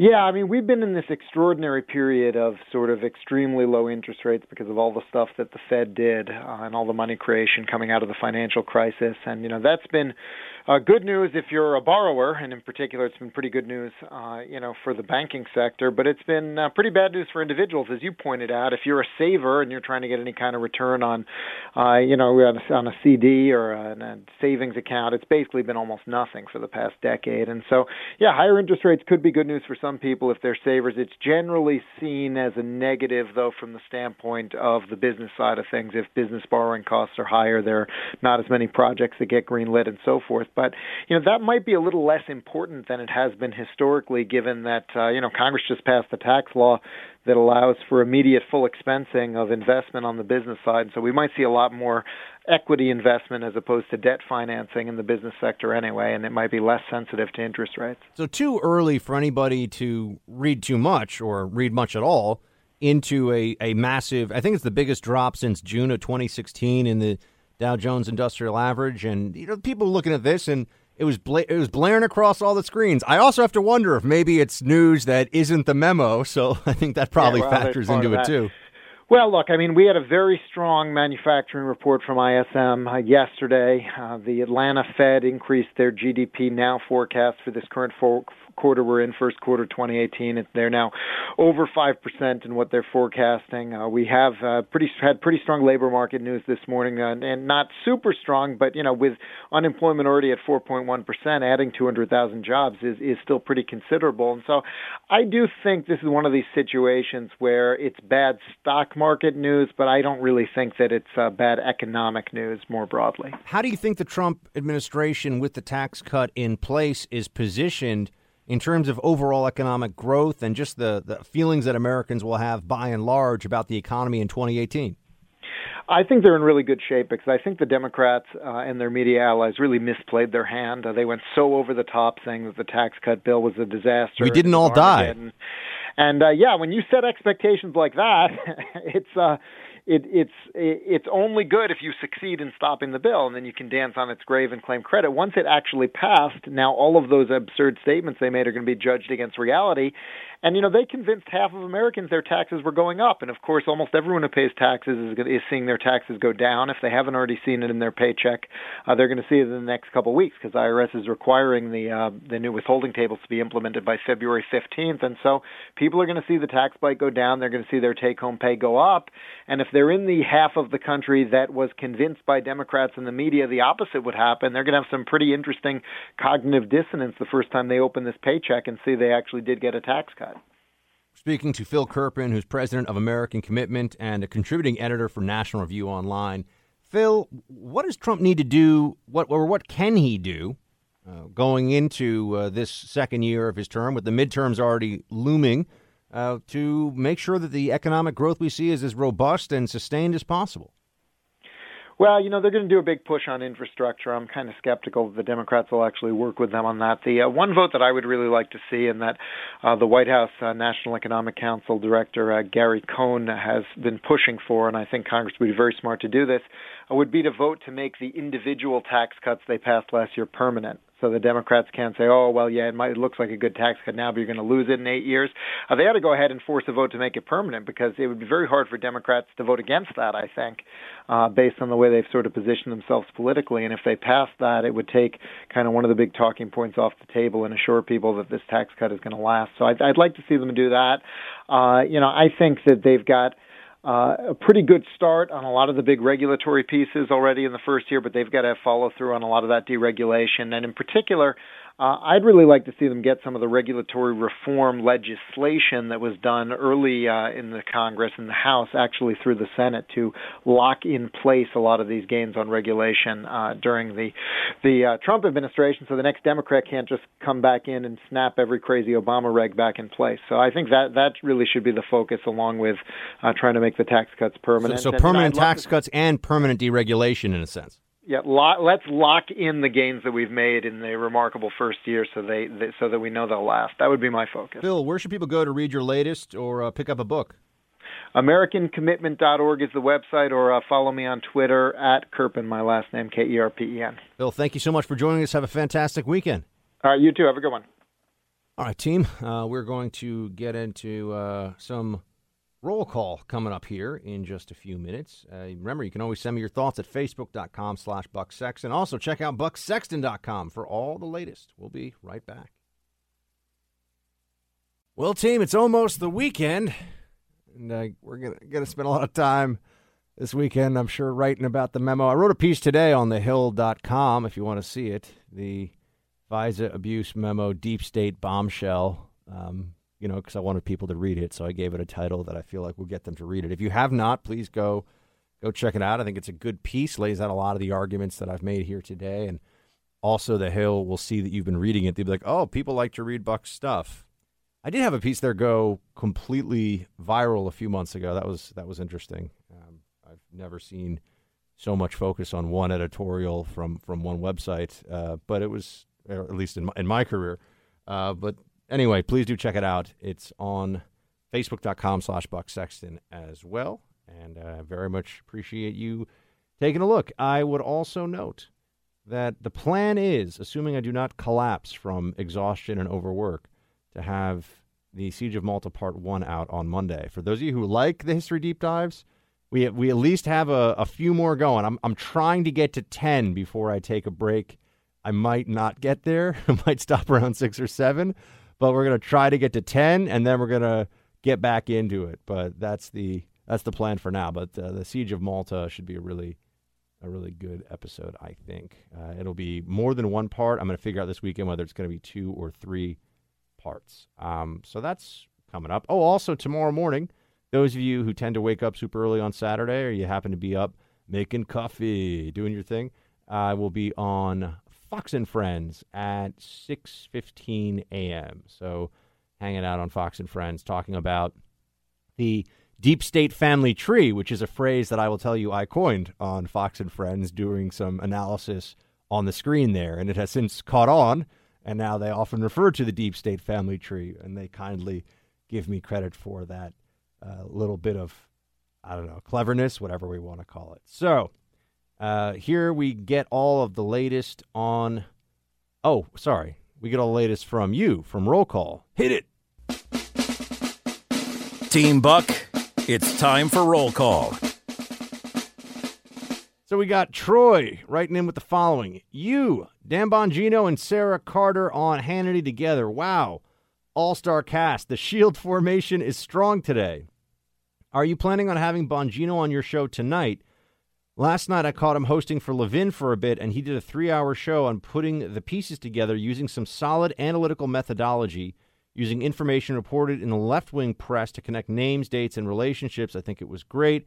I think his work with your experience would be great on exploring the same data and exploring the truth. Well, Troy, thank you very much. First of all, it's great to get a chance to talk to Sean today on his show earlier in the day and have Bongino and Sarah on there. Two friends of mine, those two, from the media business from way back when. Sarah and I used to work together on The Blaze all the time. She was a frequent panelist on a show called Real News, of which I started out as the kind of deep right field participant in, and then eventually became the central anchor in, which was quite a process. But Sarah was one of our all-star guests there, and Dan is a great dude, and I'm just happy to see his career getting so hot right now. I mean, he's doing a great job. So I'd love to have them on. We actually asked Sarah today, but she has to run. She's literally over at Fox during the show right now. Otherwise, I would have had Sarah on, but I understand, TV calls, you got to do it.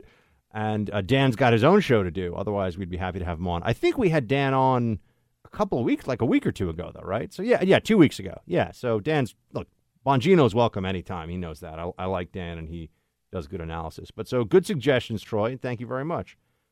Will has the next one here. Nice work on Sean's show with Dan and Sarah. He also wrote, solid tweets today, been sharing via text message to all the underground conservatives in the People's Republic of Manhattan. Also signed up for Brandon's Crate Club and used your code Buckshot. Well, thank you very much, Will, first for spreading the conservative word around to our fellow underground conservatives here in the People's Republic of Manhattan, and also for checking out Crate Club. It's an honor for me whenever any of you are willing to go check out our sponsors, use the promo code.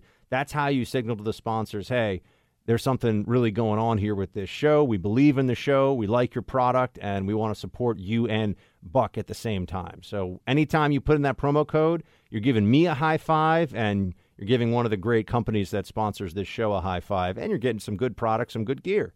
So thank you very much for that. That's what keeps us in business. I make no secret of that, and that's why I tell you guys just straight up the way it works on radio. Thank you for what you're doing. That's why you'll notice Black Rifle Coffee, which I do drink every day. These guys keep coming back because you are willing to give them a shot because you know that they matter to me. These are companies that I care about. Look, the sponsors, this is really a three-way relationship, right? It's you, it's me, it's sponsors. That's the three. That's what keeps the radio show on the air. That's what keeps us all going. So thank you all for that. Kevin, do you remember when Chuck Schumer said on the Sunday shows that Trump can't pick a fight with the intel community because they get you 7 ways from Sunday? I wonder if he meant this. Yeah, Kevin, I think that this is a really annoying and disconcerting trend that I've seen among a lot of people on social media and in the commentary world that, if you mess with the IC, the intelligence community, which we very rarely refer to that when you're in it, by the way, you always refer to it by your home agency. I just think it's so funny. Like, I would never walk around like, hey, like I'm in the IC, right? You're FBI, you're CIA, you're DIA, it's a much more tribal culture than people outside of it can ever realize. You almost have to think about it like it's like the IC is the NFL, and then all the different agencies are different teams. I mean, they're not competing against each other technically, but there's some of that too. There's a little bit of friendly and sometimes not so friendly rivalry between them. I think it's funny. People refer to it as a community, like we have community hangouts that are all just, sitting out on our lawns together, sipping on sweet tea and mint juleps or something. No, that's not how it goes. But yeah, I do remember that, Kevin. I think it's really disconcerting, as I said, that people seem to think that the intelligence community should ever find it appropriate to, like, settle the score with the president. And I think that we've seen some people, based on the memo today, that they do take that approach. Next up on roll call, TJ. You have a deep voice as is, but you sound about 10 times more manly on the Hannity show. Maybe it's just the intensity of the topic, the FISA memo. All right, TJ, I'll take it, man. Thanks. I gotta lay it down. Here, I'm very comfortable with all of you, so I'm not in it. When you're the guest, you got to get right to it right away because you've only got a few minutes on air. When you're the host, you're like, this weekend I think I'm gonna, kick on the flip-flops, go for a walk around the neighborhood, maybe get myself a T-bone steak, and by that I mean ribeye, and hang out with Miss Molly. It's a little more relaxed because I have more time with you. But I guess I'm glad you like the deep voice, not the deep state, the deep voice. Denny, next. Hey, Buck, in case nobody's mentioned it, I noticed the last several podcasts have numerous instances of Windows sounds in the background. Most notable are the sounds of a USB device being plugged and unplugged. Thought your staff would like to know. Shields high. What is he talking about? Are you guys crashing Windows or something? Windows sounds? Yeah? Well, I'm looking at you two. Nothing? All right, we're going to have a full-on inquisition later. Someone's going to get a code red for the... I'm just kidding. We would never do that. For the Windows sounds. I got to look at... I need to know if he means the history podcasts or something else. Because if it's the history podcast, then it's then that's all on me, and I got to figure that out. But I don't know what I can do to fix that. Let's see. We got Greg. Hi, Buck. 2 important facts to add to the current debate. IRS harassment of conservative groups adds to a pattern of agency corruption under Obama. Where else did it exist? I'm sure there are other agencies. And let me just say, Greg, I don't know if you saw when I was on the Bret Baier panel earlier this week. Bret Baier's show on Fox is one of my favorites. It's a great show. They have really top guests, and Bret just does he's just as good as it gets in the business of news. And but I did throw in there, I'm not sure people heard it, because the Washington Post columnist who was sitting next to me said something like, I don't know, he was saying something that I did not particularly like or agree with, and I just tossed in there, well, what about the IRS? I mean, this whole idea that has been one of the central defenses of FBI, DOJ conduct here, that they're beyond reproach, is complete nonsense. In recent memory, we had the politicized targeting of conservatives by the IRS under the Obama administration without any real consequences for anyone involved. They lied to us about it. They hid it. And then they did everything they could to downplay the story. And that's a fact. Those are facts, right? That's just what is on the record. So I think that's very important to point out. He also wrote, love your show and Shields High podcast. Keep up the good work. Thank you very much, Greg. I'm trying. I'm busy these days, man. I haven't gotten to work out in the last couple of days. I'm starting to Jabba the Buck over here. I gotta get back into the, like I said, I'm fighting the dad bod until I'm a dad. That's the plan. Because that's one of the upsides of being a dad, right? Is you get to say, all right, full embrace of the dad bod. No shame in that game. That's coming up. That's my excuse this weekend to eat French fries. I tend to eat French fries on the weekends sometimes more than once a day, which I realize is really decadent, but sometimes you need it with brunch. Sometimes you need it with dinner. I don't know what else to tell you. That's going to be it for me from the Freedom Hut for this edition, my friends. Download those podcasts, the history one and also this show. Have a great weekend. I will see you Monday. As always, Shields High.